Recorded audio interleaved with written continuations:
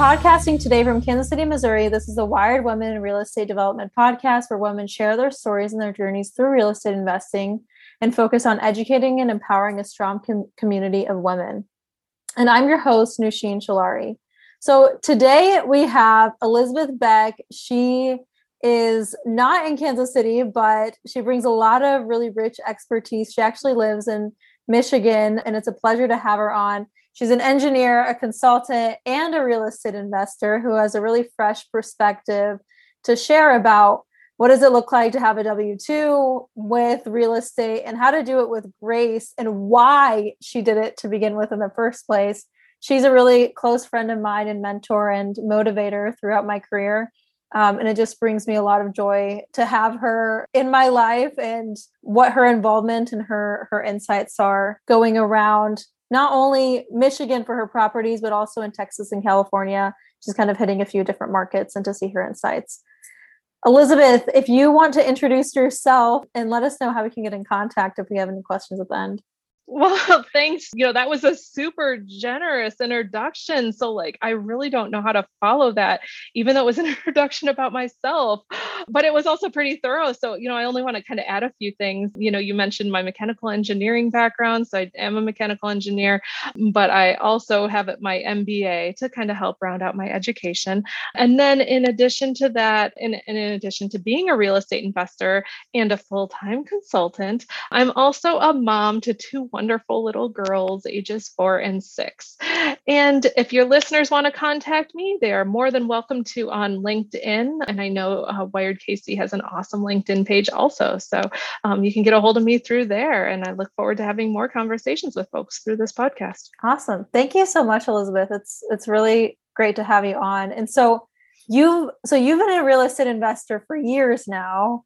And when we were kind of talking on one of our work touch points, actually, we said, why did you invest in real estate? And you kind of said, I wanted to be successful in my career, but I also wanted to have freedom. So I want to kind of ask you if you could share with us that journey of what does your day job look like? And then how you even got involved with real estate investing in the first place. Yeah, no, I'm happy to, Nusheen. For my day job, and I hope your listeners can sense the air quotes I put around day job. I am a consultant who specializes in digital transformations of supply chains, focused primarily in the life science industry. But of course, in the eyes of my 6-year-old daughter, all I do is I sit on my computer on Zoom calls all day. And so that's how she perceives the work I do. It's kind of a little bit of an interesting story how I got involved in real estate back in 2007. And I know everyone's doing some math now on my age, but back in 2007, before the housing bubble burst, I was at the point in my life where, you're supposed to buy a house and as millennials, and I'm sure there's other millennials who are in the same position, that's not always an easy thing to do. And it was really difficult to do in LA before the housing bubble burst. So, my boyfriend and I had been together quite a while. He is now my husband. So there's a happy ending there. But we were living out in Los Angeles before the bubble burst. We could not afford a home in Los Angeles. So we were renting a place and we enjoyed renting and everything, but we thought, we had a little bit of money sitting in the bank and we were like, oh, we're at the point where, we could invest more into our 401ks, but do we really want to do that? And instead we said, we looked and did some research into diversifying our portfolio. And so we did some research kind of all around the United States and made a strategic decision to buy a house, an affordable house in a suburb of Houston as our first rental property back in 2007. So it was really born out of not being able to afford a house for us to live in ourselves, but instead kind of offset some of the rent we're paying with the rent we were bringing in from that rental property. So. Whoa, how did you get the skills to even do this type of real estate or even manage a property? So if you could speak a little bit about how your skills from your day job relate to what you do in the real estate world and how you kind of balance everything. Yeah, definitely. And so getting into it, we read a lot of books, we talked to a lot of people. You do all the things kind of any self-learner tends to do, right? And so we did all that. We ran a lot of projections, we looked at a lot of different houses for that first house, and again, like I said, made a lot of strategic decisions at that point. So that's kind of how we got into it and how we built up. And then from there, it was just we bought more and more and more houses, and that's how we grew our experience. Relative to how the skills in my day job relate to what I do in real estate, it's kind of interesting because part of what I enjoy about the work I do in real estate is that it's kind of different than what I do in my day job. But both are things that I enjoy. And it's also interesting because my husband and I kind of swap roles relative to our W-2 job. So both he and I have a W-2 job. And in my job, I'm constantly interfacing with clients. So I'm constantly on meetings, constantly in the depths of helping my clients and those interpersonal skills and all of that good stuff. My husband's W-2 job, he writes software tools. So he's in front of a computer writing software tools. For real estate, we kind of assumed opposite roles. We like to manage our real estate portfolio ourselves. It's just a personal preference that we have, and we think that's part of our competitive advantage relative to our relationships with our tenants. And so what we decided was we divided and conquered. So he does all of the dealing with the tenants and the repairs and kind of all of that interfacing, finding new tenants, finding new houses, all of that kind of stuff. And it allows me to kind of sit and not have to talk to people and just sit back and do the bookkeeping and the financial reporting, which, being an engineer, I went into engineering because I love math, right? And so it allows me to stretch that muscle where, my day job, needs me to use my emotional intelligence a lot. So it allows me to kind of flex that math muscle a little bit more. And so that's kind of really what I enjoy about it. But it's really, being able to kind of coexist and having both of those worlds exist together is really fulfilling for me. Right, exactly. And I'll share a little bit of a story. My husband and I, when we first got into real estate, we were reading all the books, watching all the podcasts. But what was really difficult was understanding, what do we even begin to invest in when we buy? We would hear all of these, podcasters talk about how they bought a big 26 unit and they partnered with a bunch of people and they, did a syndication and put money together. But we thought that was a really big feat to handle, being, first time in the industry, never doing this before. So I wanted to ask you, what type of real estate do you invest in and why you do it? Yeah, so fantastic question, and I share some of your thoughts. Right, is the kind of the way we got started again was with single family properties, and we actually stick with single family properties. And here's kind of the way I talked myself into it. Right, is I'm at the point in my life where I should be able to buy a house. Right, and buying a house doesn't seem like a monumental task, because people do it all the time. I'm buying one house, yeah, we can do that, and that's a bite-sized chunk. So it's like eating the elephant in bite-sized chunks. And so we started with single family homes, and we continue to just buy more and more and more single family homes. And so again, that's something manageable. We've talked about that strategy of, trading in some homes for an apartment complex or moving into commercial real estate and things like that. And again, we come back to, we kind of enjoy the single family homes. And so that's why we kind of keep coming back to it. Why choose single family homes? Yeah. And there's different philosophies. So there's not a right answer here, by any stretch of the imagination, but we stick with single family homes because the way we look at it is you can cut your maintenance costs a lot by moving to multifamily homes, right? Because it's usually one roof. It might be slightly bigger, but it's one roof, and it's you might have multiple kitchens and stuff like that. But it cuts that maintenance costs, but it does increase again that interfacing with the tenants. We like being able to do that, and we want to stay being able to do that. So when you have a single family home, instead of having 4 different groups of tenants where you have to manage all of them or pay someone else to manage all of them, should you choose to.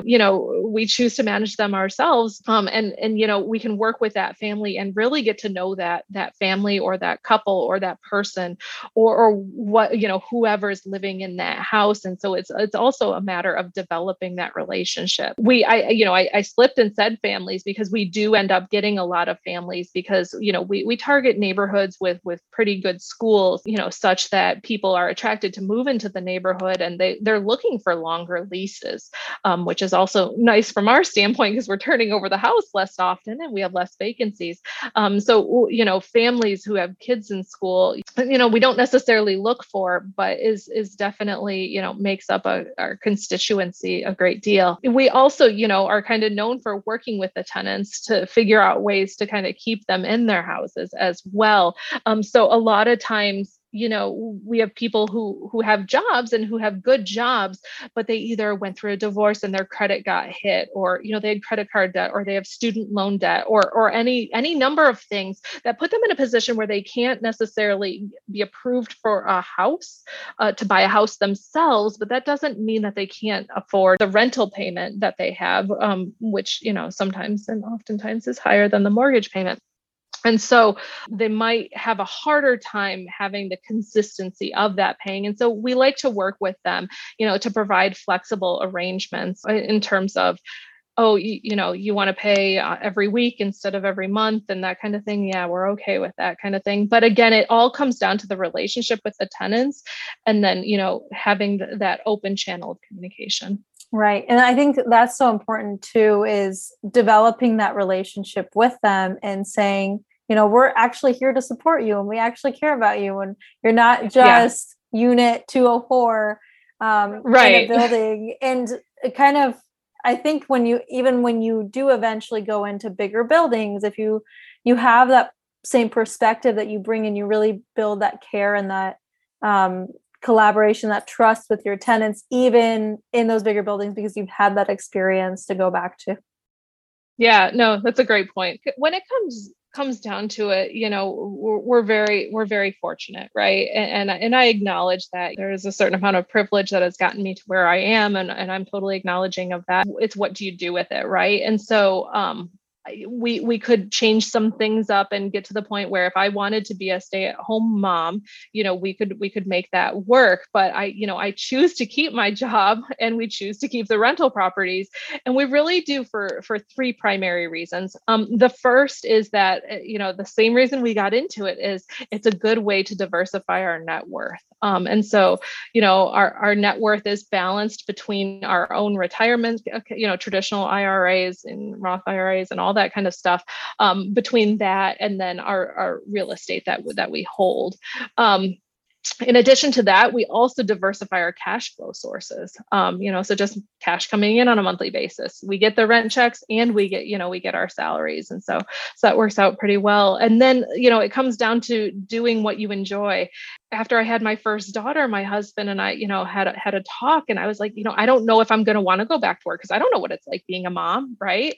I've never been a mom before. And so I might not want to go back to work. And so we talked about it and everything and what we would do in contingency and things like that.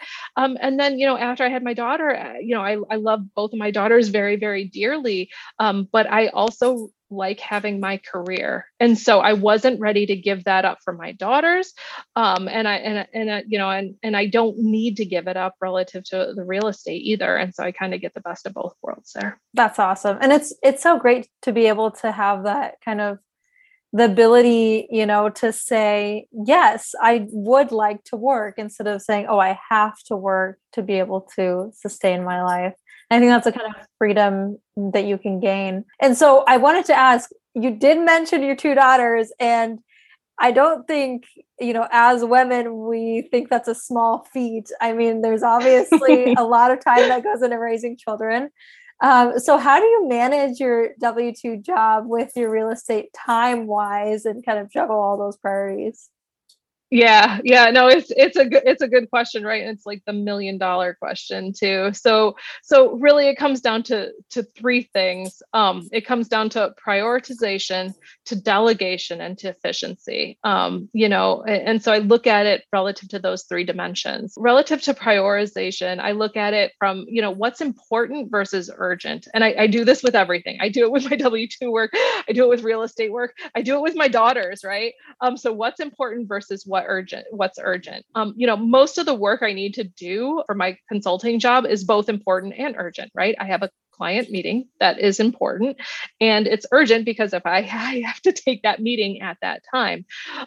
But some of what I do for real estate is important but not urgent. So it can wait till 8 p.m. that night, or it can wait till weekends, or it could wait till the next day, kind of thing.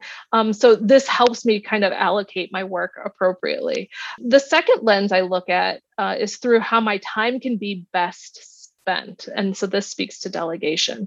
I'm the only one who can do my W-2 job, right? That's what they pay me to do my job, not pay me to delegate my job to someone else. So that's not an option for delegation. Depending on one's level of comfort, they can delegate more than what we actually delegate of the work that they do on their real estate. So you can get, rental property managers and things like that. You can delegate some of that work that my husband and I do. And so that option is on the table. And again, we talk about that from a strategic decision standpoint constantly. Are we doing the right things? But I will admit that I am the first one to delegate like routine household work, like mowing the lawn and cleaning the house. Like I don't get anything out of that personally. And so I have no problem delegating to someone else. So, and then through the third lens, it's really efficiency. So, and I think this comes from my engineering background, right? How can I make things more efficient? And so, a lot of my project work that I do in consulting is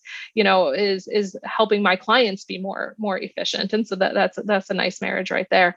And then with the rental property stuff, I'm always looking for like the latest and greatest tool or, a different way of thinking about something, or how can I automate our models or things like that. And so, it's always asking the question, how can I make the time I'm spending more efficient? How can I get more bang for that buck? Awesome. I love that. And I don't know if you mind sharing a couple quick tips and tricks that you've learned along the way. Yeah, no problem at all. One thing I do is I ask, is this a want or a need? And I think oftentimes we get those two confused. So is it something I want to be this way, or is it something I need to be this way? If it's truly a need, then that decision's over, right? And you got to do it and you got to figure it out. If it's a want, then say, is there something I want more than this? And so it's always about those trade-offs, right? An example is in my free time, and I'm doing air quotes again because there's no such thing as free time, but I like to run. I'm not a good runner. I'm not fast, but I like to do it. And I like to do it for the mental health benefits actually than the physical health benefits.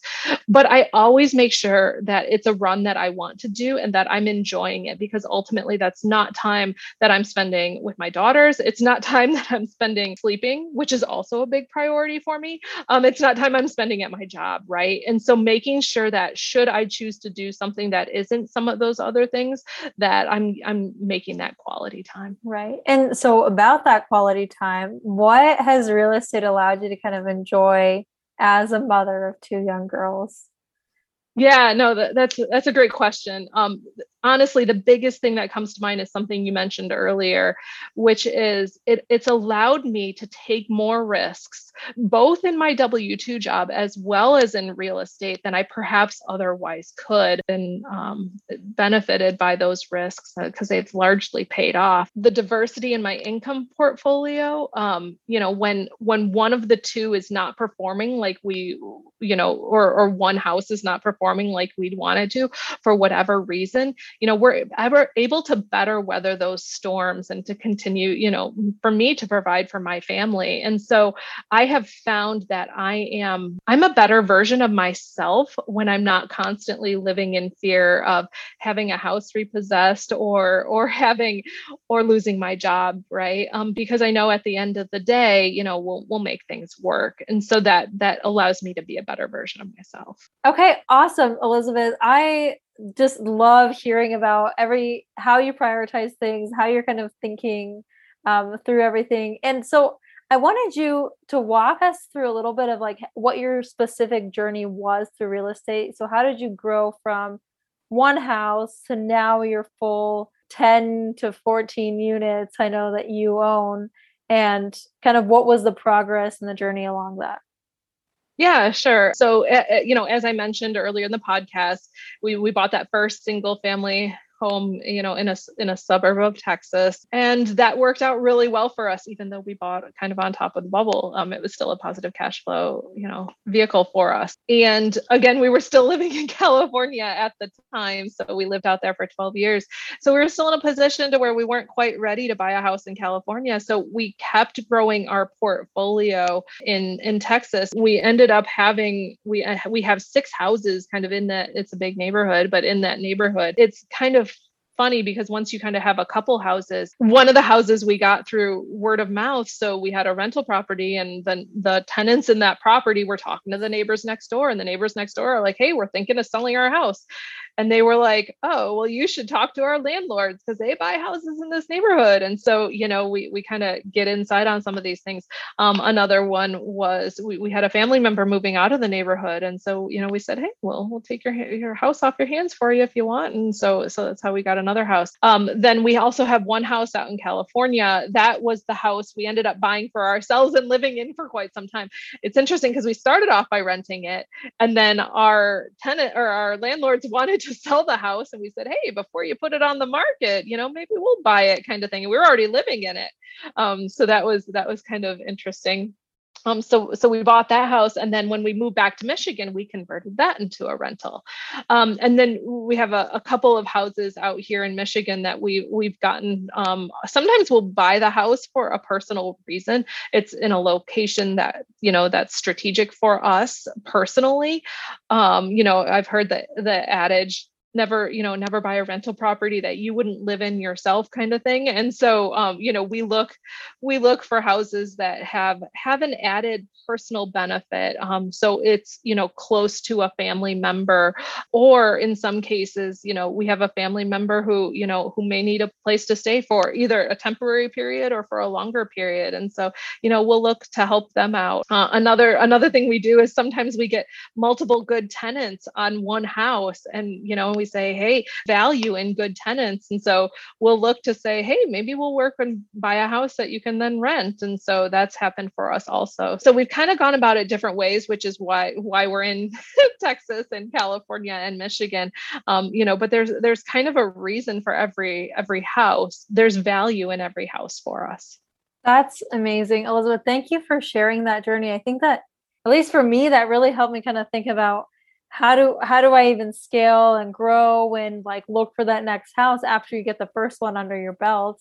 I think that's really important, to start to talk to the neighbors and build relationships in your communities, not just in your local community, but wherever you have those investments that do exist, spending time out there, talking to people, actually getting to know them. And that's where your next deal might come from. So I think that's great.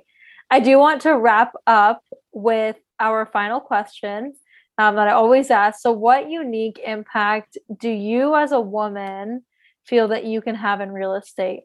Yeah, no, great question. When I think about this, I'm one of those people who think, well, a woman can do anything a man can do. So then how could something a woman could do be unique? And really what I think it comes down to is it inevitably comes back to being a positive role model for other women and young ladies, in an industry where, quite frankly, I feel we're underrepresented. And that's the case for engineers. That's also the case in real estate investing. And so, especially when I look to my daughters, I want them to consider diversifying the vehicles that hold their net worth, diversifying their sources of cash flow, and ultimately, being more financially independent. And so, I hope that I'm setting a good example for them. And I'm hoping, that the people who we get to talk to, we get to talking about it. I hope, that we can continue these conversations, because that's really how we grow our representation in the industry. I love that. And Elizabeth, you've definitely been a mentor and an influence on me personally. So I just want to wrap up by saying thank you so much for joining us for this episode, Elizabeth. And thank you everyone for listening to the show. You can subscribe wherever you get your podcasts. And if you would like to write us, our email address is wiredkcpodcast@gmail.com. And I want to just thank our founders, Audrey and Cheryl of Wired KC. And I'm Nushin Shalara, and you've been listening to the Wired KC podcast.